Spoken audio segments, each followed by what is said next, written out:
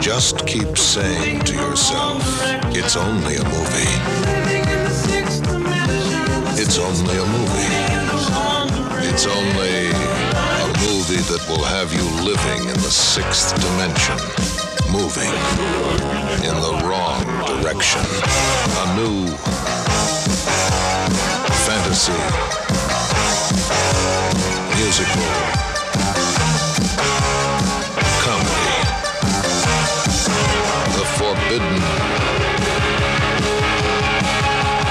Zone. Welcome to Midnight Flicks, a podcast dedicated to discussing movies relegated to a late night purgatory.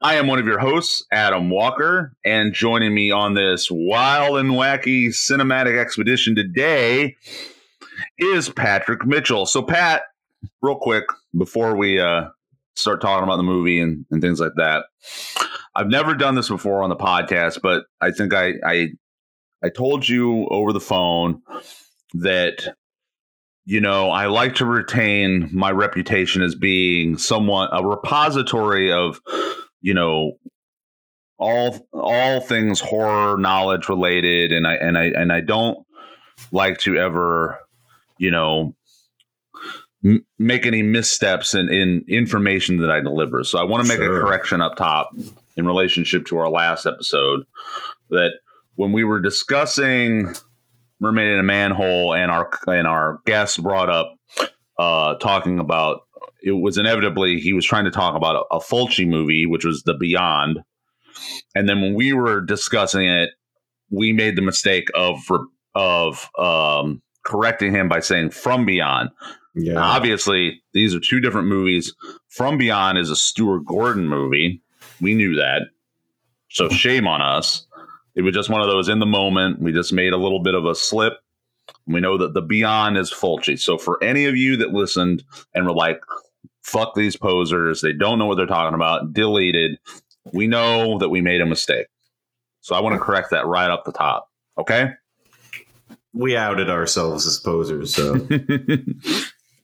And it's wild because, like, I know we've talked about both those movies before, even though we haven't talked about them on the pod, but how much we like both of those movies. I think we were just talking about From Beyond not that long ago. I blame Nate 100% in this. He was like describing three movies at once, and we were just trying to pinpoint what he was talking about. So, yeah, that's always the move. Just blame the guest. Mm-hmm. We take no responsibility. Thanks for coming on the show, fucknuts. And and just tanking our reputation like that overnight. Overnight. Our stocks are still just skyrocketing in China. So we've got that going for us. What is it? Ni hao? Is that yes, ni hao to all of our Chinese listeners. Also, yeah, you were telling me off the mic that you went to a show last night, the mythical shows that we all used to hear about. And yeah, it sounds like it was a good time. So they do exist. Yeah, I feel like the M&M's commercial where they run into Santa and they're like, he does exist. And he's like, they do exist. Yeah. Shows do exist. So what the shows said to you when you walked in, the show just goes, he exists. Yeah, and I was like, these exist. Wow. It was a great time had by all. It was in it was like in an industrial warehouse space out back. So it was like in the back parking lot of this weird industrialized part of Fountain Square. It was fucking gnarly. Great time though. Good to hear. I'm glad that, they're starting to rear their head again. I don't know. Maybe someday I'll play a show again. I don't really miss them entirely, and it's not because I don't like shows. It's because I've told this to many people. Shows have been very integral to my life for a long time now. My entire adult life into my, my more formative years as an adolescent. So it's just nice. It was nice for me to be able to be like, this is a thing that I just don't have to think about. I don't have to worry about showing up to my friends' band shows. I don't feel obligated to play shows. Lots of politics that are involved with show going and show playing. Yeah, not just that. It's just like if I want to go to certain shows or play shows or whatnot, I have to take time off. I have to make sure my schedule, there's all these contingencies that have to be lined up to make sure that, I make it. And then when you go, obviously you got to talk to people. Well, you don't have to. Just interacting is the worst. The worst. And I've really perfected over the years the Irish exit because of that. Because forever I was definitely one of those people where, all right, I'm just going to say bye to people before I leave. And then you'd be stuck there for another hour. And I'd be like, why am I still here? I wanted to leave. Now that I'm married, I can't do any of that shit. I fucking wish. I always used to do the Irish goodbye. Now I'm like fucking I can't go in. She has to be ready to go. I have to be ready to go. Mm-hmm. It's not all on her, but it's a cooperative goodbye that, man. And when you're stuck in a group of people and everyone's like a Banya from Seinfeld, you're just like, fuck, I don't want to talk to all these Kenny Banyas. I just want to go home. Gold, Jerry. Gold. Gold, Pat. Gold. Well, you know what? Just get divorced. I mean, this is it, dude. You had a good run. You and Aaron had a good run. Tell you what, pack it up. Not worth it. I can go back to doing Irish goodbyes and being just by myself. Sounds great. So I'm trying to think of you do a Pat segue. What's a good segue into talking about tonight's movie? There was parts of last night where the lights. At one point it got dark and they had these lights going and there was some like psychedelic fucking vocals and blown out lo-fi, surf rock shit. I just felt like I was transported to the sixth dimension at times. Suddenly you're wearing blackface. Oh God, I should have showed up to the show as a minstrel act. This is my first show back. Pat showed up at the show. He slides in on routine. Yeah, he slides in on one knee and goes, "Mammy." That was very well received, especially in today's punk culture. So thank you, Pat. I knew you'd do it, even maybe if you're not completely in tip-top shape. I knew you'd be able to deliver one of your famous Pat Mitchell segues. So tonight, we're talking about Forbidden Zone, and I will admit, Pat, due to last week's debacle of a movie for you, that after I announced it with great trepidation. I was like, oh man, because like I picked these back to back pretty much, just expecting it to be a hootenanny of a time, and then you were not pleased with last week's selection. So I was like, oh man, he's going to break up with me because I'm picking these two back to back. So here we are talking about it. And I guess that's as good a way of any to bring up what your initial thoughts were of this movie, Pat, before you even dove into it. Now, you told me you weren't really familiar with the movie, but kind of give me an idea of what you were thinking. Yeah, I think... So, like you said, piggybacking this, especially off of last week, within the first 5 minutes, I was like, did I do something to Adam to warrant having to sit through two movies now And I was like, fuck him. God, I'm like hungover. I'm watching this. I'm hurting. And it won me over with its charm. Fantastic. Not fully. I've always contended that Eraserhead is the closest representation to what it feels like to be in the throes of a truly like haunting nightmare. Mm-hmm. And I would put Forbidden Zone in a close second. This has got to be one of the most uniquely unhinged, idiosyncratic pieces of filmmaking that I think I've ever seen. And you know, I have a love for the experimental avant-garde filmmaking scene. Like Stan Brakhage and Maya Deren, Kenneth Anger shit. But unlike those films, which are a lot of times, like Maya Deren's Meshes in the Afternoon is basically seen as like the first and most influential like avant-garde piece of filmmaking. But unlike those can come off as more like art house representations, right. And they can be very like appeal to a very snooty fucking fart huffing crowd. Yeah. This is like the other side of that coin. It's still experimental in the way that it's putting together like it's the plot and the way that it's representing all things in a very nonlinear fashion and in a very fucking gonzo ass fashion. I love it from strictly a piece of filmmaking perspective. I feel like this truly exists to like strictly perturb and kind of just poke the bear in terms of just like they just did anything and everything that they wanted, regardless of being offensive or, you know, it's purposely offensive in a lot of ways. So I don't know if that's a coherent thought accumulation, but that's kind of where I'm at. Yeah, that's good. Well, I'm glad to hear that it wasn't entirely a slog for you then, that you gleaned some enjoyment out of it.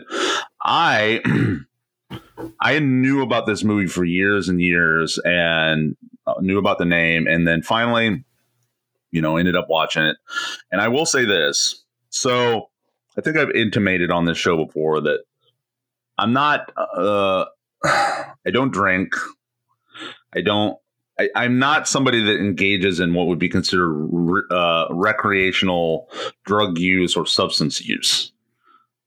But sometimes I have my dalliances with, and just put it this way, like I don't like weed. I don't like to drink. I don't like hard drugs. So if you can glean from that what I do engage in, sometimes I like to treat myself. And I will say this. I watched this movie under an altered state of consciousness. Wow.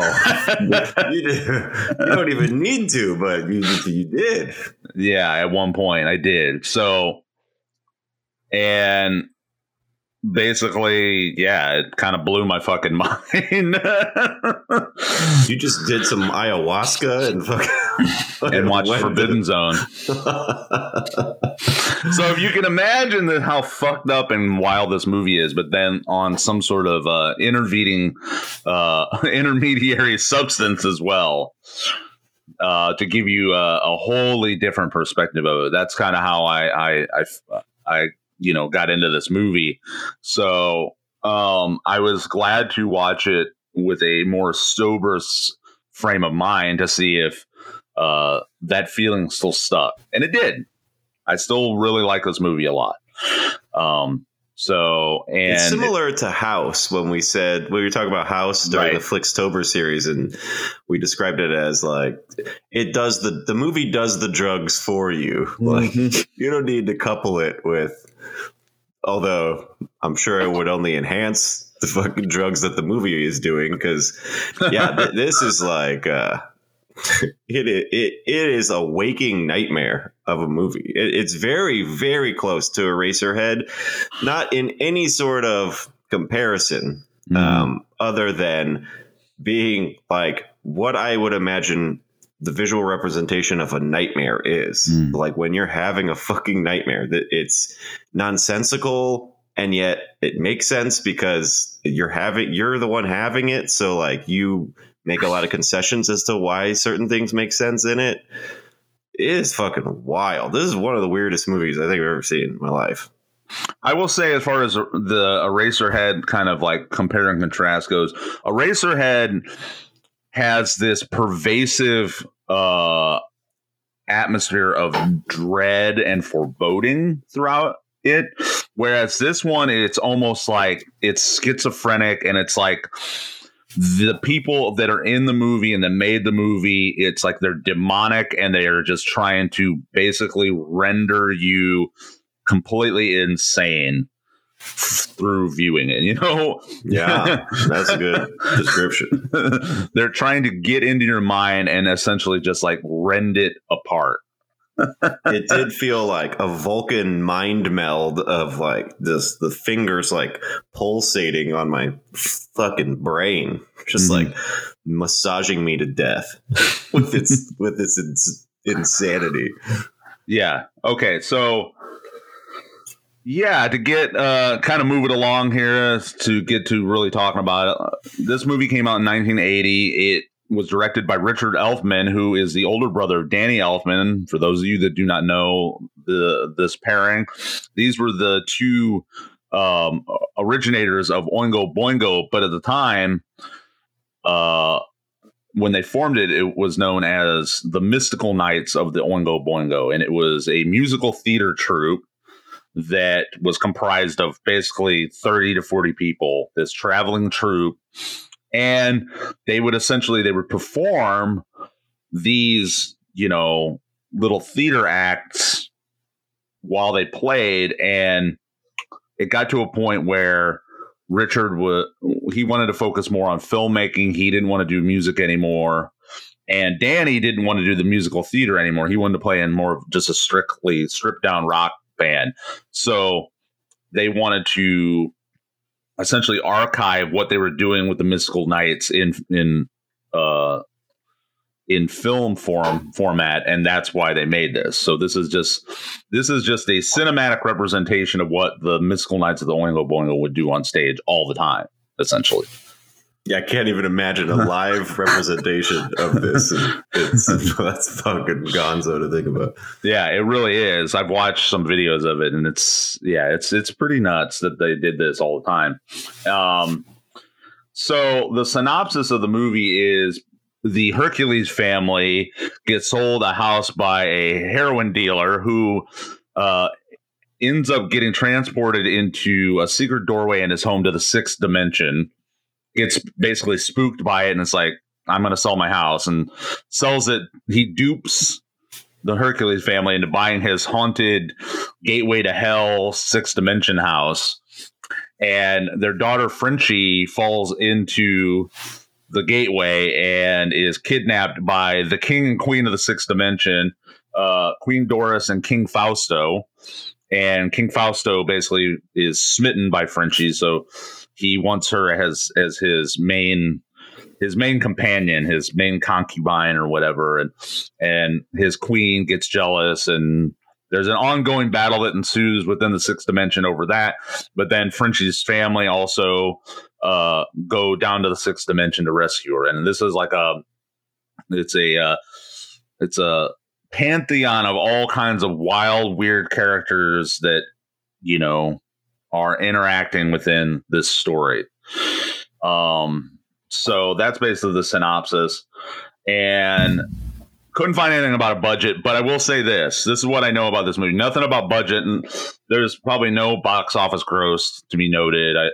This movie came out it officially got released in the early 80s, and then due to like licensing rights and all kinds of that type of stuff, it basically kind of wallowed in obscurity for a long time until it got re-released in the 2000s when Richard Elfman finally got creative rights back. He bought the creative rights back. But this is what I will say that I do know, that it basically bankrupted Richard Elfman to make. He would sell really? he would flip houses essentially to fund it. And he ran out of that money, and then he had benefactors that came along the way and eventually helped get the movie fully produced. So that's what I'll say about that. Critical reception, again, it's one of those things where over time, well, at the time, actually, I should say this, it got a lot of blowback due to, you know, like you were saying, this movie in many ways is created. I don't know if it was necessarily created to offend everybody, but it definitely did. It was made with the intent of, I think, of having as much taboo, weird, wild type of visuals and ideas thrown into it. It was like just throwing this heap of filthy, weird, surreal spaghetti at the wall and seeing what would stick. So at the time when it came out, a lot of people were pretty mad that it had imagery that, you know, conveyed racism, conveyed homophobia, conveyed anti-Semitism, et cetera, et cetera. Richard Elfman and Danny were both Jewish, and there's a Jewish cast, essentially. You know, they stated on record that no, these were none of our intents, and here's why. You know, they explained all of their reasoning behind why they did these things, and, you know, so, but that's just par for the course. You know, it doesn't matter, you know, who's making it, what their ethnicity is, their creed, their race. You know, if it gets perceived by the town criers a certain way, then that's just how it is, you know. So, but of course, over time, this movie has been lauded as essentially being a powerhouse of underground cinema. The one thing that I always like to point out is the ever great Film Threat dubbed it the Citizen Kane of underground movies. And I totally see that. Yeah, it's considered, like, in many ways, a true midnight movie. It's like the quintessential midnight movie. So, hence why it's on our podcast. Yeah, I would put it in line with it's in the same kind of category in terms of just its execution and intent and everything as movies like Phantom of the Paradise and Rocky Horror Picture Show.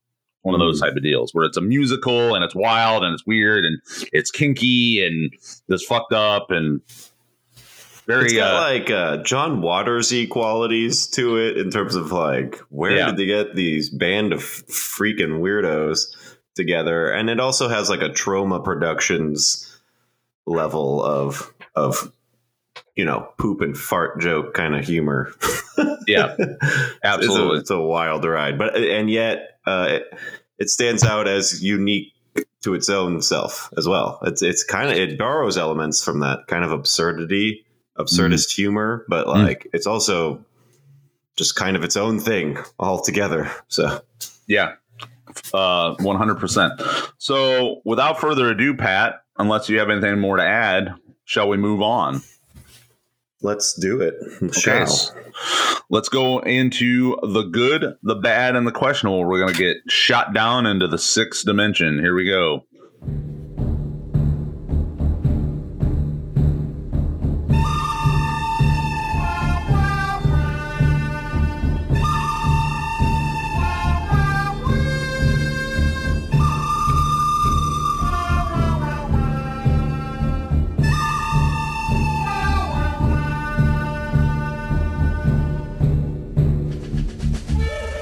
So I put this at the top of my good, and I think I talked to you a little bit about this last week, where this movie has one of my, what I consider one of my movie crushes, Susan Tyrrell.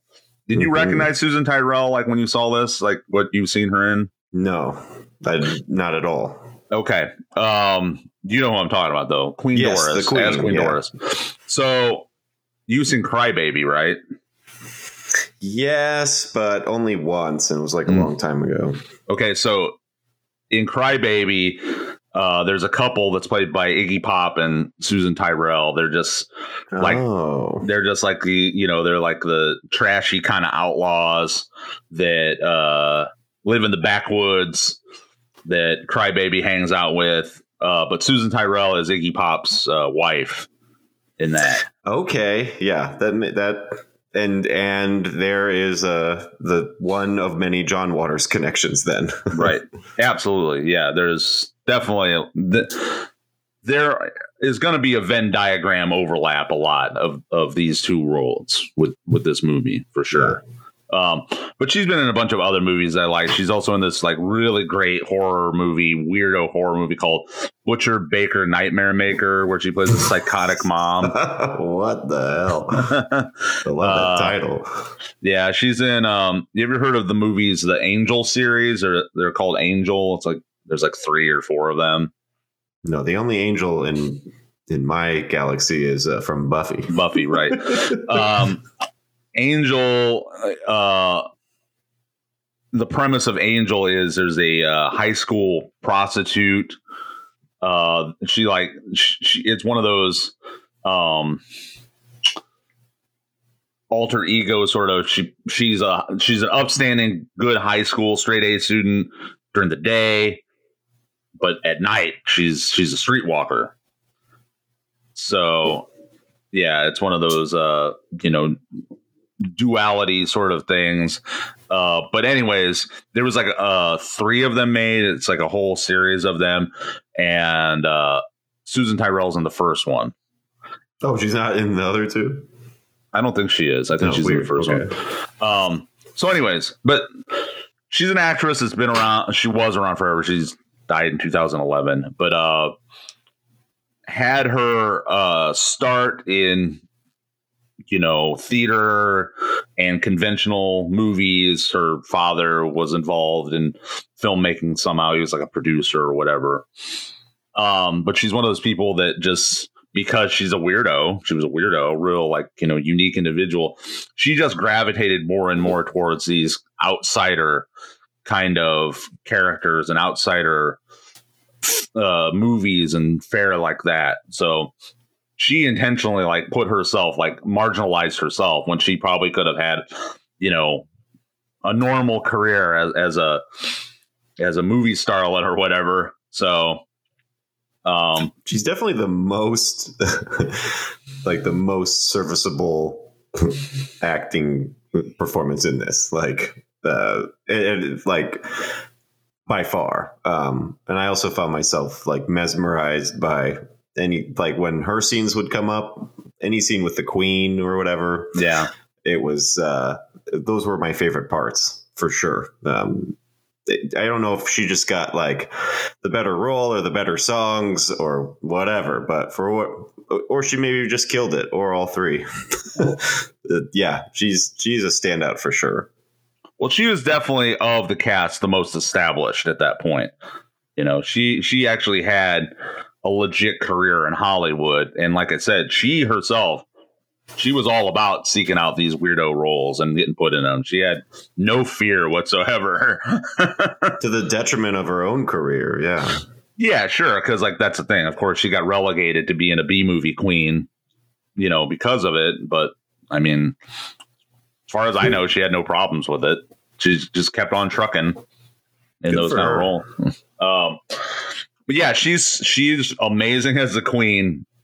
And one thing, and this has happened in other movies with Susan Tyrrell, like Butcher Baker Nightmare Maker.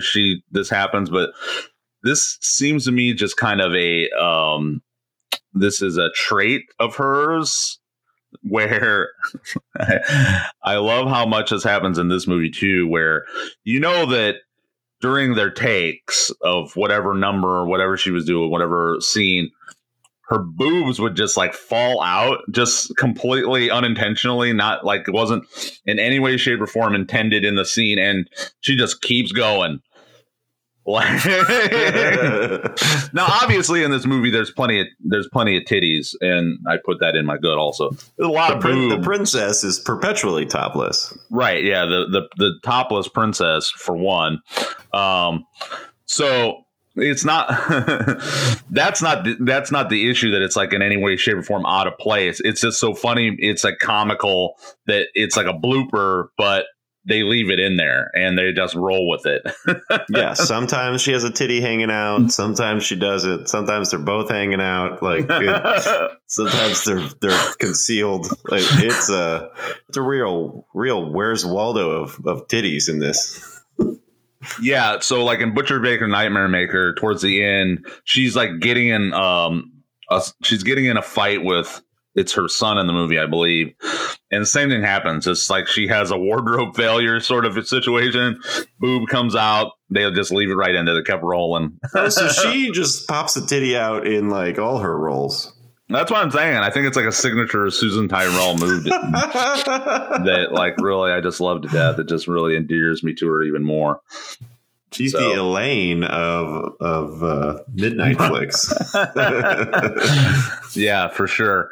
So yeah, love Susan Tyrrell. Love everything I've ever seen her in. She's just a real character. One critic that I read pointed this out, and this is also another reason why I love this, is this movie is basically like a live action Max Fleischmann cartoon. It's very, that was the whole point of the Mystical Crew of the Oingo Boingo, was their shtick was to harken back to a different era, like the 20s and 30s, and musically and aesthetic and everything like that. So they were trying to do this thing where they were taking an old era of, music and theater, and they were trying to integrate it into this 70s punk new wave kind of form. So it was like it was an interesting formula for the time. So for them, obviously, to be referencing or utilizing what would be Max Fleischmann type of aesthetics in their animation and just the animated parts, but also the live action parts. That's what gives us its unique sort of flavor to it. It's like this. It's a kinky, fucked up Max Fleischmann live action cartoon. So. Yeah, I definitely that was at the top of my good. Was aesthetically, I just love the weirdo set design and all the costuming and the hair and makeup, and I love the stop motion sequencing and the animation. It's just like little things like when the Queen ray guns that dude to death and he just turns into like an animated skeleton or whatever. Like it's visually, some scenes are like strikingly unique, and it reminds me of those early like MTV the animated logo. Yeah. And Nickelodeon also had stuff where they would do animated like commercials in between shows and stuff. It has that like that sort of aesthetic to it too. Yeah, 100%. I was going to mention that, but also there's a through line to that stuff, but also Monty Python. So it has that Monty Python aesthetic to it with the stop motion. And then, continues on through those early Nickelodeon and MTV productions. Totally 100%. So I feel like that's why, this movie tickles me, is because I grew up watching that stuff as well. And so, I have that association in my subconscious with it. So yeah, love that. That's great. Just to kind of get more into like the finer details of the movie, I love that scene where they enter the sixth dimension and there's the boxers. They're doing their dance. Yeah. And then they just have the painted on eyeglasses and stubble. Did one of them look like he had like half stubble? It looked like he was clean shaven and then the other half of his face was stubbled. Which is, for this movie, par for the course. The least weird thing that could happen. Right. And then there's the boy that's in front of them that has like the cutout mouth. That's the mouth is superimposed. Right. A singing mouth is superimposed over his mouth. It's there's just weird little. Every scene has got like some just weirdo fucking intricacy to it. It's nuts. It's hard. This is a really tough movie to put into words as to how truly bizarre and unique it is. And I'm having trouble like even trying to think of what I felt about it. I don't even know. I like didn't hate it or like love it. You're still processing it. I'm still processing it. I just watched it, right before this, and I was eating like these leftover wings that we had from last night, and that scene where the chicken talks to the son, or what's his name? They call him Chicken Boy at one point. Yeah, Chicken Boy. That's Squeeze It. Squeeze It. The chicken is like talking to Squeeze It, and I was like eating wings. I was like, is this movie like purposely like knowing what I'm doing? I couldn't even fucking finish. I didn't even eat. I was like, what the fuck is going on? Yeah. It tapped into your conscious. It's actually vibing off of what you're doing. And it just knows what. Yeah, it's specific to my viewership and just freaking me out. There was actually a technical reason for why that mouth was superimposed on that kid, and I'll get into that when we can talk about the trivia. It's not an artistic expression.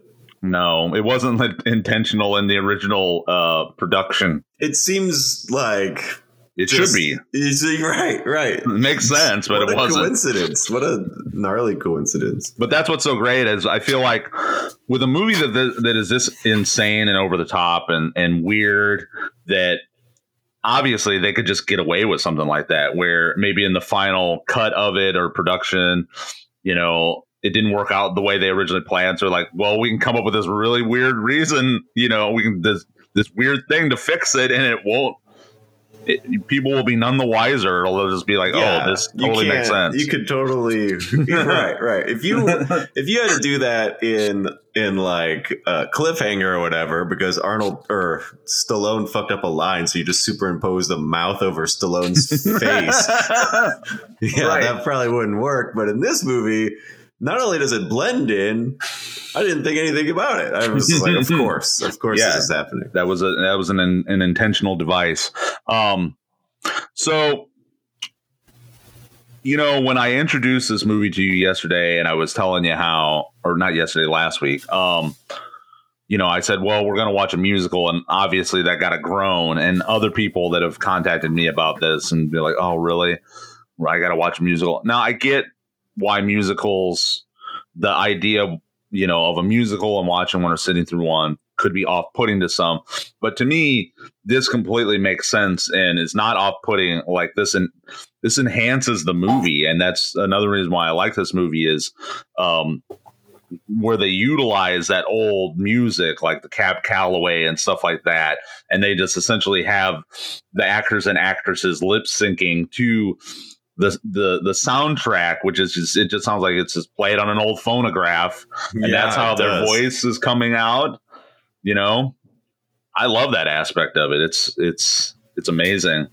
I could have used more, if anything. I actually thought it could have served better with more musical sequencing, because there's parts where there's no necessarily.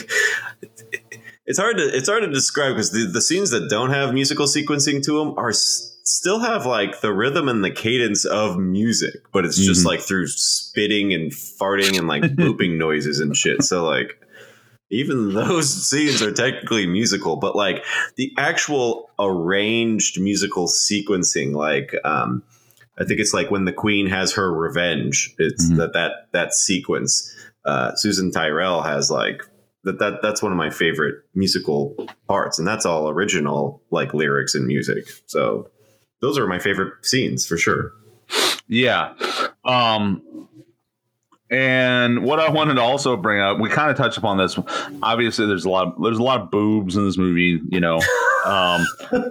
This movie, boobs are in my good. Boobs are in my good, but this movie it's a very sexual, kinky movie. So, and that's obviously that adds to the transgressive overall nature of this. Like, lots of dry humping. Gramps and Flash Basically, they hump everything. Whatever they get around, it doesn't matter. It doesn't matter who it is. They're just down there to fuck as they're on their way to rescue Frenchie. I don't even describe it as like fucking. It's like they're just, I don't know. If they see a butt, it's getting humped. Yeah. It's in the least sexual way possible. Right. In the way, like, I don't know. Well, it's like it's little boys goofing. Right. Yeah. Yeah. If you had to put like, Billy Bob Thornton from Sling Blade in a sexual like situation, that's how I imagine Sling Blade would go at a butt, just like hands to his side and pants, like still has pants up, just softly tapping butts with his Sling Blade penis. Yeah, but it's not just that. It's there's a lot of visuals and references to like BDSM, people being like tied up in chains, latex and leather is utilized in the costume design a lot. Oh yeah. The princess is about to torture Frenchie with a electrified dildo. Yeah. And like the princess almost like you get so used to her being topless that it's almost like you don't even notice it. You don't even notice it. Yeah, at first it's very prominent, and then like you're just like, oh, okay, well she's just always topless, so just starts blending in, I guess. It's funny. In the IMDb review, like user reviews, somebody gave this movie like a 2 out of however many stars, 10. like 2 out of 10 stars, and this was one of the reasons, gave the reason that the princess's boobs weren't like symmetrical in size. One was smaller than the other.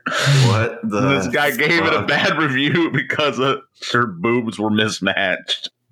I didn't even think I don't even know. You don't notice it because no fucking person in their right mind, decent person, would notice that because everybody's misshapen.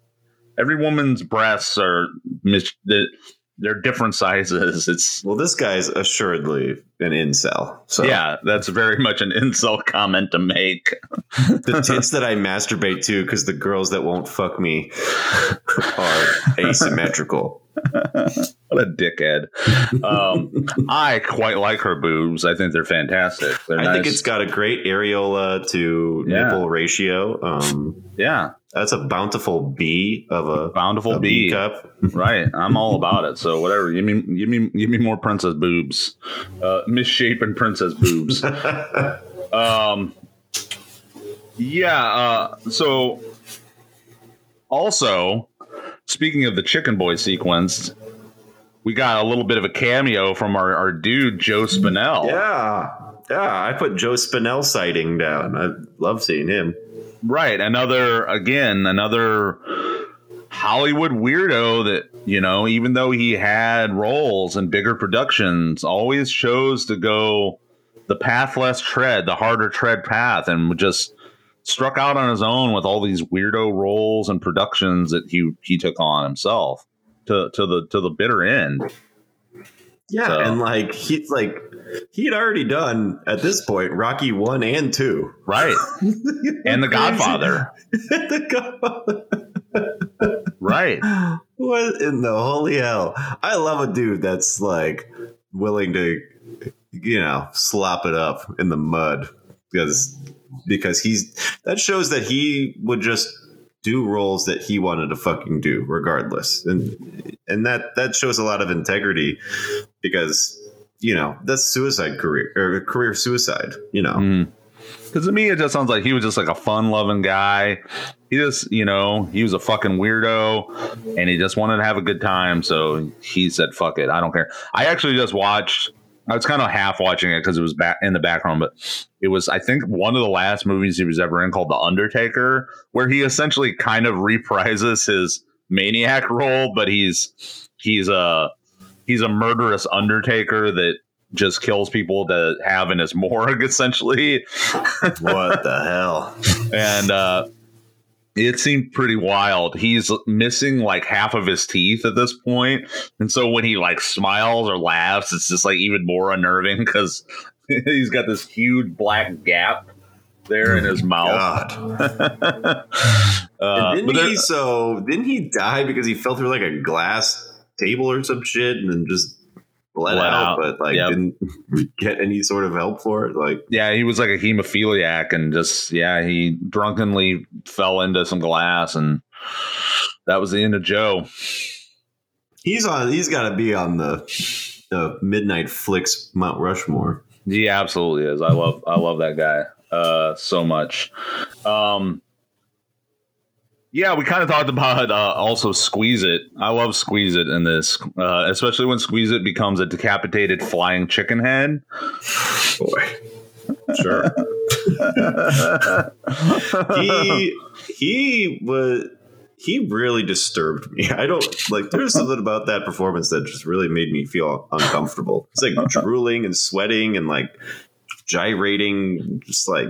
He had the most John Waters-y quality of anybody in this movie. Yeah, 100%. So that was played by Matt Bright, who was actually one of the co-writers of this movie. He was a part of the original Mystical Knights of the Oingo Boingo. Interesting. So, I would say last but not least, in terms of the cavalcade of weirdo actors and actresses in this, we have to make mention, I feel, of Hervé Villechaize, better known as the Plane Man from Tattoo. Fantasy Island, Tattoo.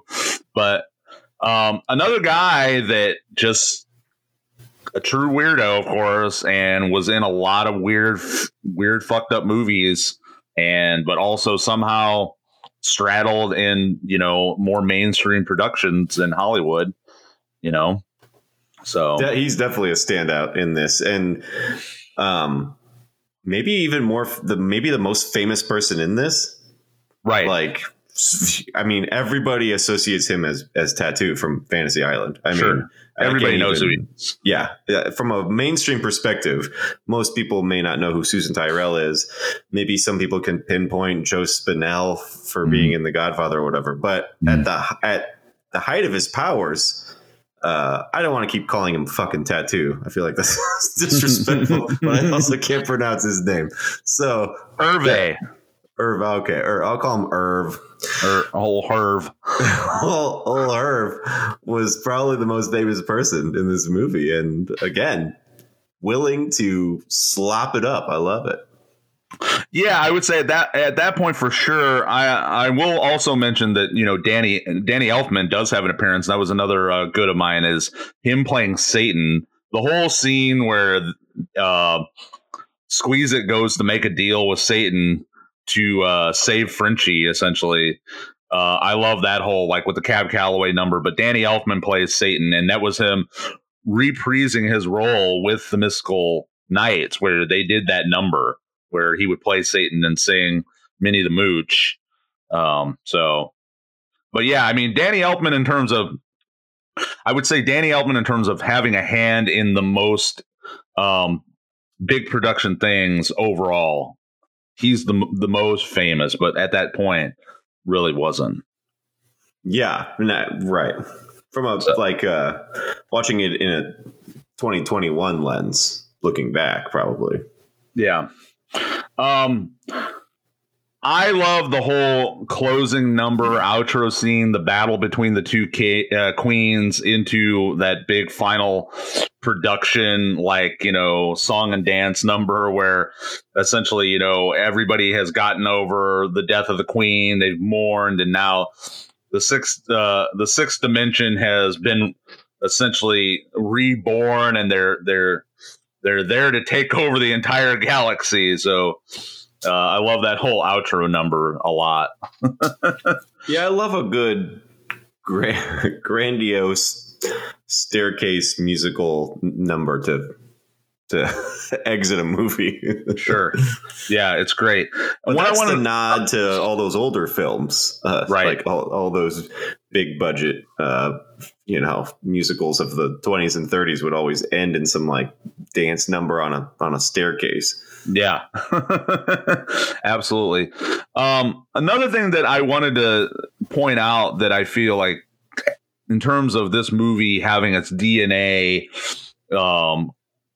reproduce and other things that maybe if people haven't seen this movie wouldn't notice at first, but had an influence on me growing up, is I definitely see the influence of this movie on Pee-wee's Playhouse and the production of that, and maybe even like Tim Burton and what he would do. But there's definitely in a G-rated format, Pee-wee's Playhouse is essentially in a lot of ways a reproduced facsimile of aspects of the Forbidden Zone. Yeah, especially like how all the fucking doors are like, it's like Frank Lloyd Wright shit. Like everything's at a fucking weird angle and odd shapes, and that definitely lends itself to the look of Pee-wee's Playhouse. And yeah, for sure, Tim Burton shit.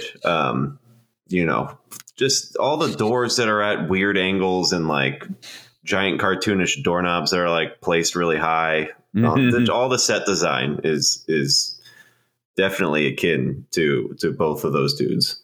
Yeah. Do you have any other goods that you want to talk about, Pat? Most of the stuff you touched upon, I am in total agreement with.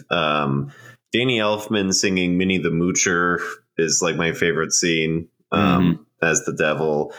I think one thing you didn't mention that I had in my good was I really like the choice to shoot this in black and white, and I think it lends itself to the nightmarish quality, whereas color would not have been as like surreal of a vibe. So I thought that was a good choice. I actually meant to ask you which version do you watch of this, because there is the original black and white and then there's the color version. Oh, okay. So obviously I watched the black and white version, so I didn't know that there was. So it wasn't shot in black and white. It must have been. No, it was. And I'll get to why there's two different versions when we talk about the trivia. So is the color one like a Technicolor version? It was a hand colored version. Weird. No, I did not see that, and I feel like I would not like that as much. Yeah, so it was originally shot in black and white, and then it eventually got its color. The color production of it was released in 2008, so it's been like fairly recently that the color version was introduced. I don't like that they did that. They should have just left well enough alone. It's that's another Eraserhead, similarity. But Eraserhead is in black and white, obviously, and it really does lend itself to that surreal quality that these both have. Yeah, like it's obviously coming from a different time, like a far off time, like and not it's not coming from the past, but it's coming from a completely different world in a different time. Because you you don't dream necessarily in vibrant colors. Like you almost like dream in these drab, like black and white colors. So right. That's definitely I like that much more than and I haven't seen the color version, but I did because I didn't know it existed. But I like that idea that they did originally film it in black and white, at least. And the only other thing I had on here was that the Forbidden Zone song, the Oingo Boingo song, totally rips. I love that song. Yeah, it's great. It's great. That bass line at the beginning, that's just a party ripper of a song. Yeah, it's super good. All right, well, Pat, why don't you tell me what your bads are? Because I guess I'm not saying that there aren't bads to this. For me, this movie is just so weird and just all over the place intentionally in many ways that what would be considered bad for a lot of movies is kind of moot to point out for this. Because they embrace it. Right. So I guess like it was difficult for me to really say, what I thought was bad about it. So I was going to ask you, like, being someone who's never watched it before, maybe doesn't have the same connection to it as I do. What bads might you have? Well, call me old-fashioned, but I need some semblance of a coherent story to hold my attention. Right. I figured for the that's life what of you were me. going to point out. Yeah. Yeah. I just could not piece together what in the holy hell was going on most of the time. So I didn't understand the characters in relation to each other. Like, I didn't know who was who. Like, the names are all fucking goofy as all shit. So I can't, like, that's why I'm like, that dude and that, like, either say the actor's name or just call him that dude. Cause I just, it is so gonzo that I know that they were there is a story there. I couldn't follow it, and I just didn't. Maybe with repeated viewings, it's something I could grasp a little more. Right. But yeah, I just had no idea what was going on. So it played out more like a series of vignettes or like a modern art installation of sorts than it did like I didn't feel like I was watching a movie. Yeah. If that makes any sense. Yeah. But those are the trappings of, experimental avant-garde filmmaking tends to throw all sort of linear storytelling out the fucking window. So that's fine. Yeah. And I will say, I think that upon multiple viewings, maybe that would help clarify it, because I'm right there with you. If, I felt that way at first too, but I was just more in the moment of just being like, whoa, this movie's insane. I know that other people that have like had any sort of a critical assessment of this movie has said that actually, for being as weird and off the wall as this movie is, it actually there is a coherent sort of story thread going on in there if you watched it closely enough.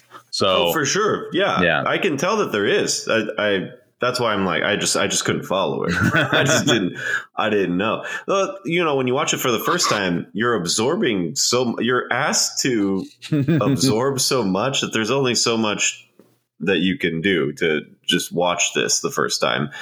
You almost have to watch it without thinking about it too much, just because you're taking it all in visually. Yep. So that's definitely in my bad. And I'd also say, like, it definitely has, some of the same qualities of like a Troma production, where some of my favorite Troma movies, I have to be in the right mood to sit through, or it feels like a chore at times. And there are definitely sequences in this that I found to be laborious. Like any and all of the school shit was insufferable. I couldn't. There wasn't enough there to hold my attention. So it goes in and out of holding my attention, I would say, and I would say it also has little to no replay value for me. I couldn't see myself watching this again, even though this is like Pink Flamingos. Like I was entertained. I like Pink Flamingos a great deal more than this, but I was definitely entertained through watching this, but I couldn't see myself being in a mood to watch this again. Yeah. Yeah. I get that from you as well. And I think I would agree with you that the school scenes do take you out of it a little bit. The ABC number I like, so that's fun. That I like that aspect of it. But, I would say that overall those school scenes could either be shortened or whatever, or at least one of them could be removed, and it's not going to take away from the movie. But that's just more, I think that was more of a device to add more little song and dance numbers into the mix and, whatever. But so I'm with you on that. That's all my bad. I mean, basically there's no like pinpointed character or sequencing that I specifically hated. It ebbs and flows with holding my interest, I will say. I'll say this, and this isn't necessarily a bad from me, but from an outsider's perspective that, would want to take any sort of critical cultural scalpel to this in terms of, you know, certain things not landing over time. And I mean, it didn't land apparently at the time that this was made either, even though, again, Richard Elfman tried to clarify his position. The blackface has not, you know, aged well for a lot of people. And I guess like Richard Elfman he even regretted that, I guess, initially. And apparently, I don't know if it's actually on the market yet, but I know that in a recent times he went back and he changed that in the movie to give the blackface characters clown face, which kind of drives me nuts, actually.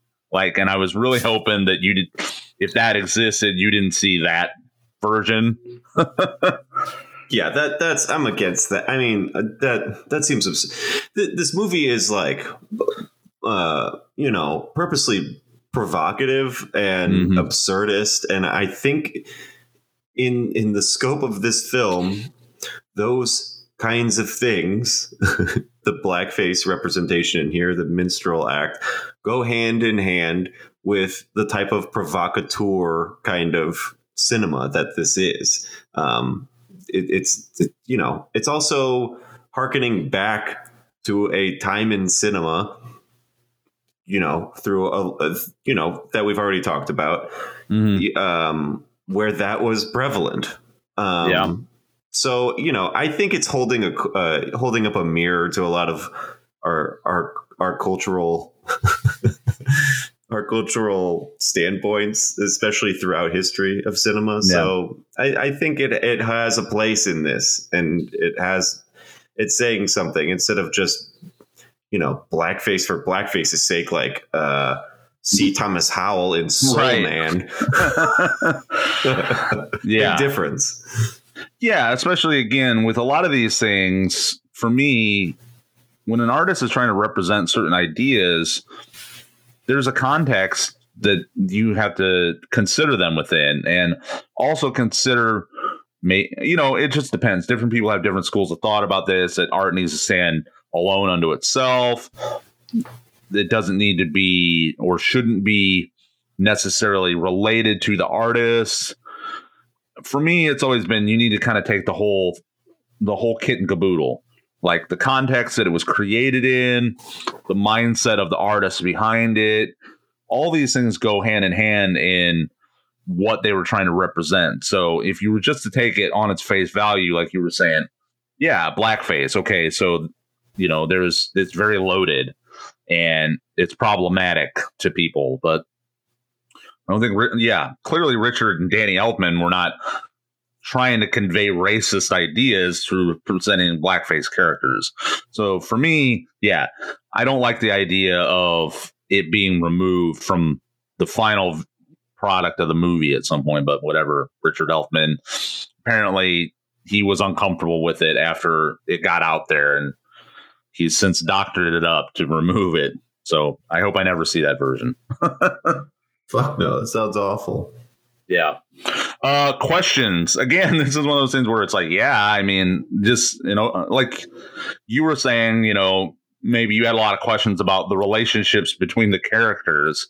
But again, how do you clearly develop questions about this movie? I have all the questions and none of the questions all at the same time. Okay. Well, fire away, my friend. No, that's to say, like, you know, I have all the questions because my main question is, what the fuck am I watching? So that can't be answered. Right. That's the big question. And I have none of the questions in the respect that, like, I wrote nothing down for this, because what are you questioning about this movie? I feel like we had. No, we came up with questions for Pink Flamingos, but for this movie, they're like, yeah, what are you actually going to put down for this category? Like, well, why was there a portal to the sixth dimension in this heroin dealer's house? Like, what fucking questions do I have? I don't have any. I actually just thought of this. this is a question I have. Would you say that the denizens of the sixth dimension, what are they? Are they an alien race? Are they a subterranean race? Do they exist completely out of our own conception of space and time? What do you think they are? I'm not sure. I tried to quantify it like while I was watching it. I just didn't know what the fuck was going on like the whole time I was watching it. So, yeah, sure. We're in the sixth dimension. I didn't understand the difference between that and when like, does the devil live in the sixth dimension? Was that hell? Right. Is that different? What the hell's going on? Like, I didn't question it. I just was along for the ride. So no, I don't know what they're, you know, they do show like, what are the names? Gramps and Flash and Gramps. Flash and Gramps, when they tumble down to the sixth dimension, they're going through a literal bowel system. Mm-hmm. Mm-hmm. Yep. So, you know, I think it's representative of this being like the deep, dark bowels of our psyche. Maybe I don't want to think too much into it, but yeah, right. There's it's open to interpretation. Yeah, sure. they tumble down through a set of intestines out of an ass into the sixth dimension. Out of an ass, yeah. The asshole people. They're subterranean asshole people. I mean, really, they are. That's the thing. Literally, yeah. Yeah, so I would just say open to your own wild interpretations. Just, you know, you develop your own wild set of questions about this, dear listener. Just let the ayahuasca show you the way. Yeah, let the hallucinogenic intermediaries do the thinking for you. So, well, okay, well, then I guess we can just move on to our awards and categories section then, right, my friend? Absolutely.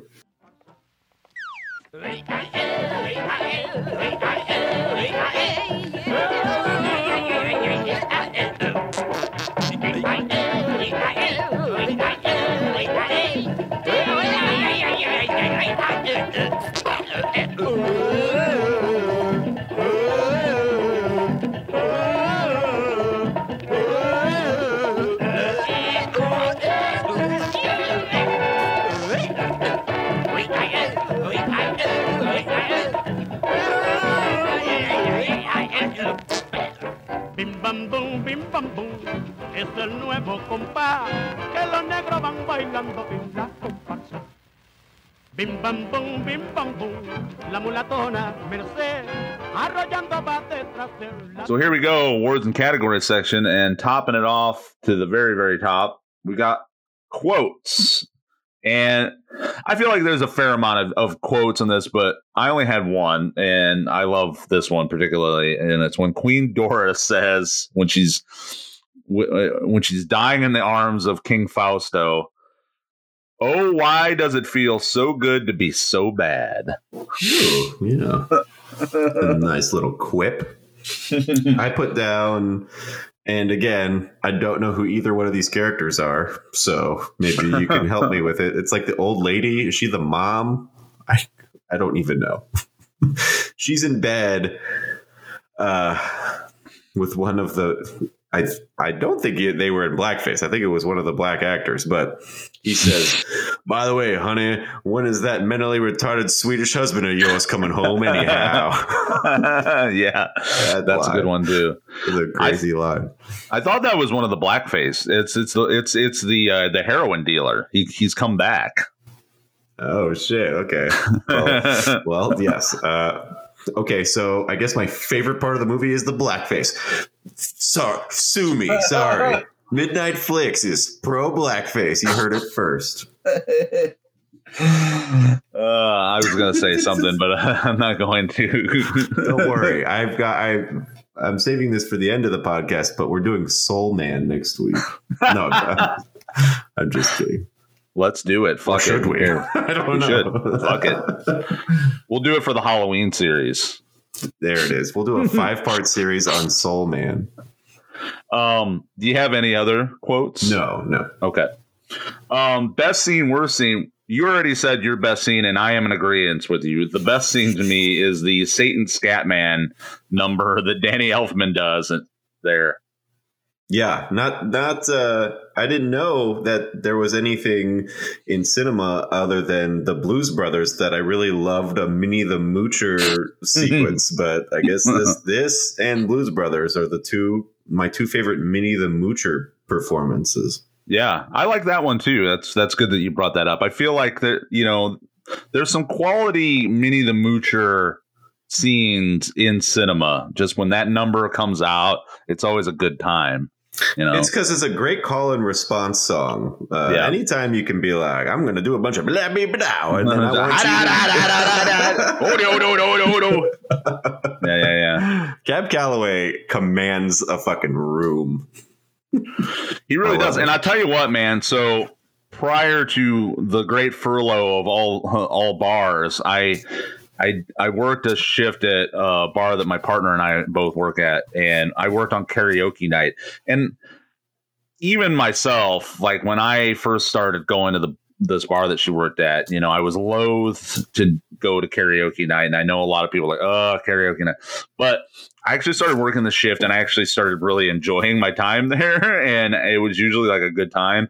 But there was one guy that is a regular at the bar named Ethan, and he always does Minnie the Moocher as one of his karaoke numbers, and it always sends people through the roof. Brings down the house? Brings down the house every fucking time. And so it's just one of those numbers, man, that people really like. They get down with it. Yeah, it fucking rips. I absolutely love it. Bad scenes, I guess. Also, we kind of talked about like if there's bad scenes, it's like the school scenes are kind of there's entertaining aspects to them. I like also like the pig nose twins in it with freaky as all hell. Yeah. But yeah, what would you say? Is it also? Yeah, I put all the school scenes were my least favorite. Yeah. Okay, so next award, the Dahmer hardly knew her for the most killer performance. Mine, of course, is Susan Tyrrell. I was gonna put Susan Tyrrell, but I put Danny Elfman just for all the work he put into behind the scenes. Obviously, sequencing all the songs and his performance steals the show just for being the devil and coming in and doing the Cab Calloway shit.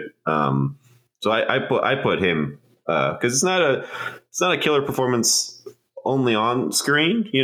He put in a lot of work with the music too. So yeah, I mean he's just an all around. I mean he seems like he's just like a good guy. I like Danny Elfman. Yes, very highly talented individual, of course, in many ways.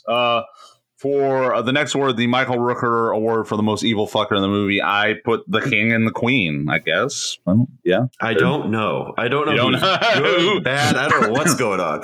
There's a lot of moral ambiguity to this movie, so yes. I don't have anybody for that category. The princess is pretty evil. Like it's like, yeah, there's and that's what's great about this movie is because there is just no real. The moral compass is completely shattered in this movie. It's like the scenes where they show the clock and it's like a gun and a knife spinning around. Like that's the moral compass. That's the moral compass. There's no due north in this movie. Or I was going to say the moral compass is kind of like one of the melting Dali clocks. It's a melting Dali compass of morality in this movie. And so there you go. True. So recast, I actually had some I thought were fun recasts in this movie. Did you have any at all? No, I didn't. Okay, so I had Debbie Harry as the topless princess for a variety of reasons. Shit, I mean, if I could just put, Scarlett Johansson as the topless princess, sure. but I just got like, aesthetically, I could also see her as the queen. Sure. Either way. Yeah. But I just got like the look of the princess, that actress who apparently this is one of the few things she was in. I got heavy Debbie Harry vibes from her, just her haircut. That's a good recast for sure. Yeah. And she was at the height of her powers at this time, early Sure. 80s. Shit. Yeah, absolutely. I put Paul Rubens as Squeeze It. That's good. That's real good. And also, just because of their look and their vibe, I put Andy Dick as the teacher. It looks like Andy Dick. It does. It really looks like Andy Dick, right? Yeah, definitely. So there you go. There's our little Wonderful. recap. You did a great job, bud. Yeah, I was inspired. Body count. So again, one of these things where there's a lot of gray area to this. I put 3, but okay, so here's my 3 definites. There's the queen, and there's the ex-queen. There's those 2.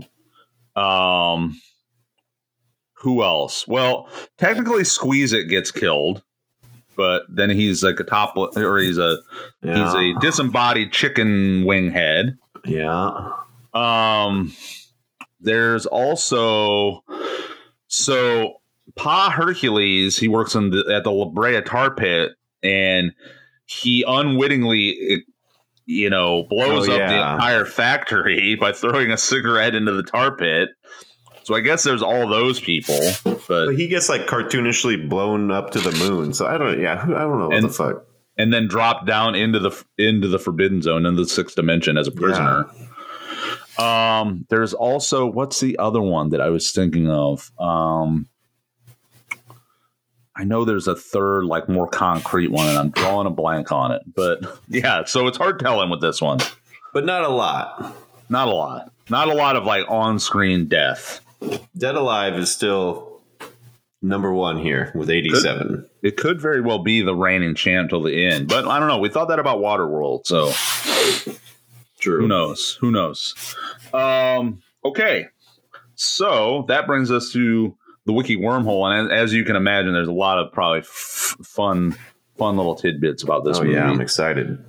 Okay, so I talked about the kid there in the beginning that has the mouth, the Conan O'Brien superimposed lips imposed on his face. So there was a reason for that, as I said.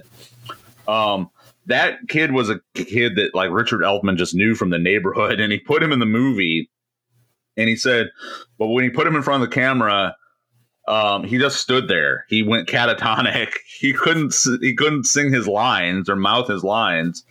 So he just ended up editing. It's Matthew Bright who plays Squeeze It's lips over the kid's mouth.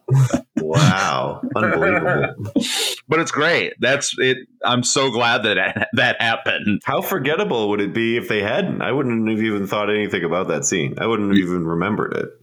Yeah, and that kid makes a reappearance in the movie towards the end. He's a prisoner in the Forbidden Zone. And is he? And then Gramps Hercules comes into his cell and finds the pie and starts just devouring. Oh, that's him. Pie. Okay. It's the same kid. Bonking him over the fucking head. Right. Yeah. So, there's that.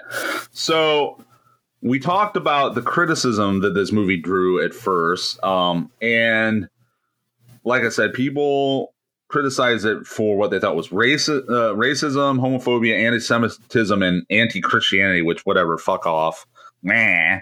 Fucking stupid Christians crying about being so marginalized. Oh my God. How does this even reach their purview? Right, exactly. But at the time, of course, early 80s, moral majority, those satanic panic shit. Those fuck nuts, they they had to fucking hue and cry about everything. But anyways, Elfman, who is Jewish, he refuted many of these accusations, noting that the elements seen as homophobic were inspired by his time as a director and occasional performer in the San Francisco avant-garde drag troupe, the Cockettes, who I've read about and know about. And the Cockettes. Yeah. Such a good name. And also, while the character of Mr. Bernstein, accused of being an exaggerated Jewish stereotype, was played by Elfman's Jewish grandfather, Herman Bernstein, who Elfman wryly asserted wasn't acting. You could tell he's not acting. Yeah, so he was just an old Jewish man, and that's how just how they be sometimes. So caricatures of themselves. Yeah. this I thought is hilarious and just, of course, perfect. So Susan Tyrrell and Hervé Villechaize were actually an item at one point. They dated. That's how. I can't remember exactly how it worked out, but basically, one of them got brought on board for the production, and because they knew each other, the other one, came on. They suggested the other one, but also Hervé Villechaize was Matthew Bright's roommate at one point too. So wow, yeah, there's all these connections. But it's just funny thinking about Susan Tyrrell and Hervé dating. That's a power couple. I love it. It really is. It's amazing. It just compounds to the absurdity of this movie. You have to have completely absurd individuals to make a movie this like off, this, for sure. This off. Okay, so this answers the questions about the black and white thing. So, yeah, originally it was shot in black and white, but Richard Elfman intended in this weird convoluted way to ship the movie, the film, to China, where each cell was going to be hand colored, and they had to basically stop that whole thing from happening because they ran out of money. So it was always originally intended to be a color film, but because of lack of funding, they just had to release it black and white. So that's a complete serendipity that it's like that. Weird, because I thought you had to film specifically on black and white film, and that it was a fucking chore to colorize it after the fact. It is a chore. It's very cost prohibitive. Why would they do it that way instead of just filming it in color? That's the reason I don't understand. Because it would have given it a tone and an aesthetic that is only applicable to hand coloring black and white film. Black and white film. Oh wow. Okay. Yeah. So it was completely an aesthetic choice. That's why he wanted to have that look. Gotcha. That makes sense. So anyways, I meant to mention this in my good, but I love the pinup painting that King Fausto is painting of Betty Page, that very famous image of Betty Page spanking the woman. I forgot about that. But that was an actual painting done by Los Angeles painter Robert Blue, and it was stolen from the painter's studio. Really? Yeah. So holy shit. But also Hervé Villechaize was himself a skilled painter, so that was a nod to his painting abilities as well. A little jack of all trades. My man does it all. A wee jack of all trades. That is all I had. I don't suppose you drummed up anything for this. No, I'm just here for the party. Just here for a wild party. Indeed it is. So yeah.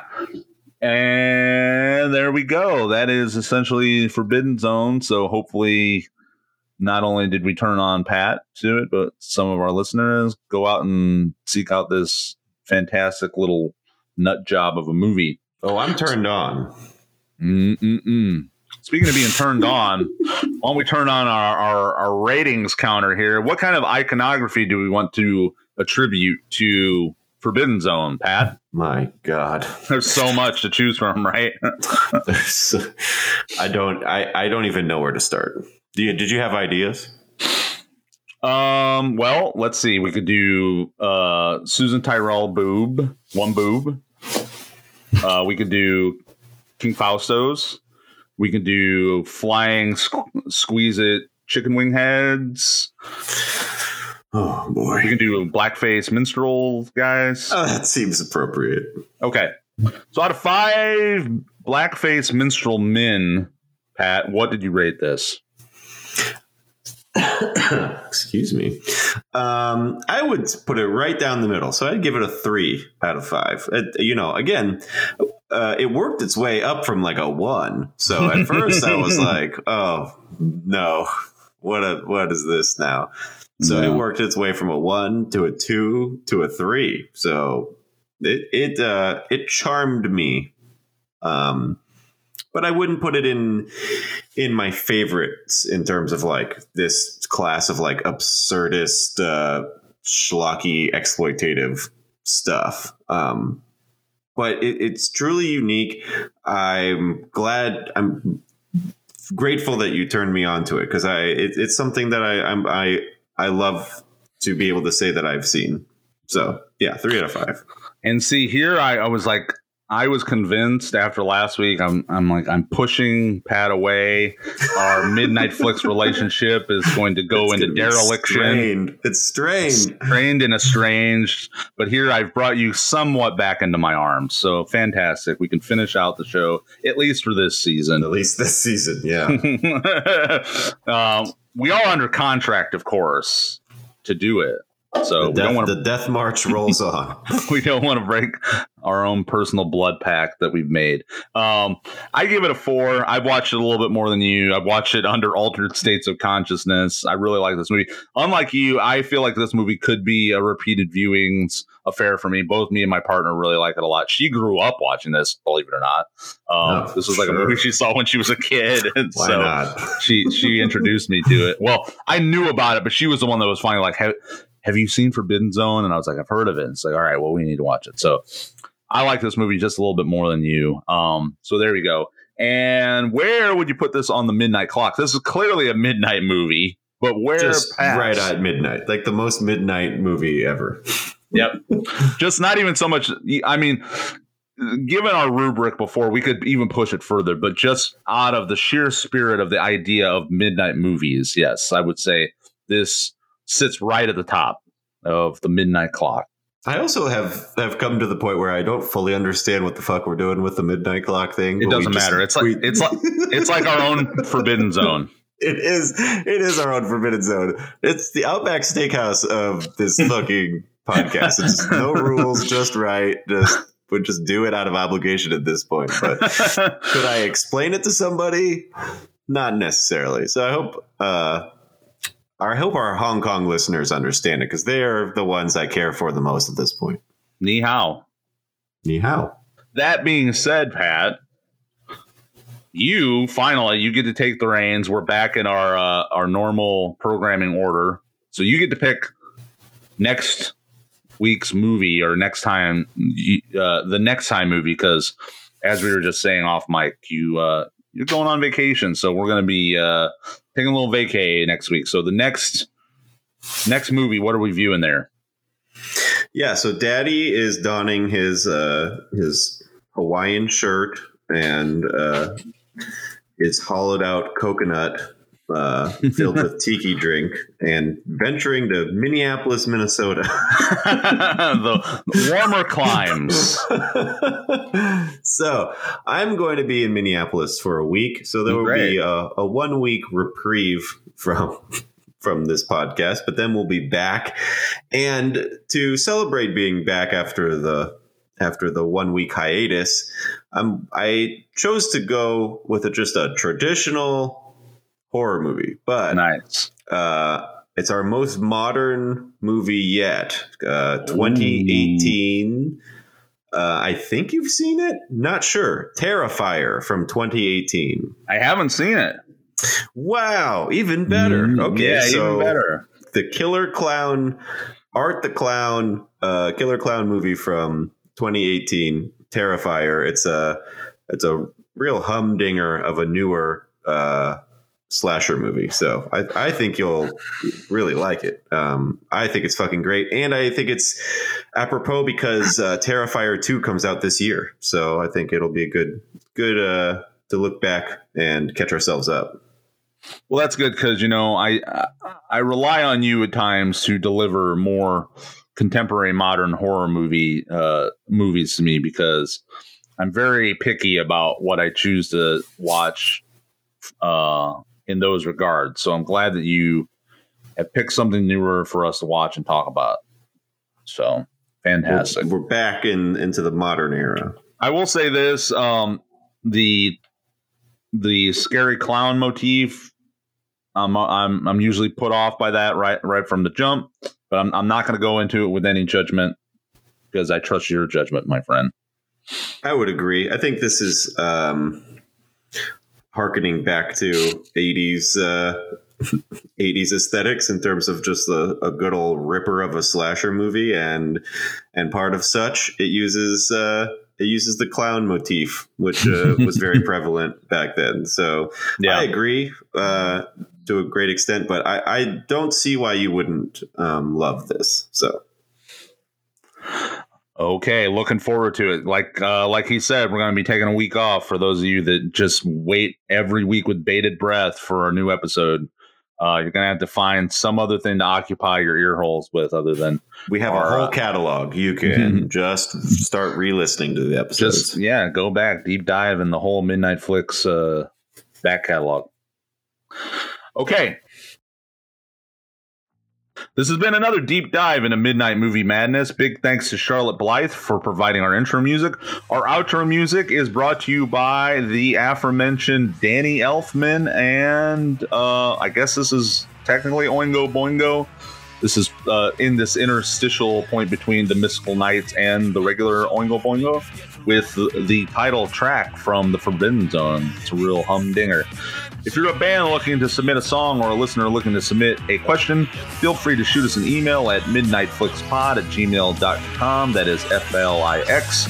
Or hit us up on Instagram at midnightflixpod. For co-host Patrick Mitchell, I am Adam Walker, and we're going to be tumbling down through the intestines into a clown's asshole next week. 2 weeks. Next time. Goodbye. Bye-bye.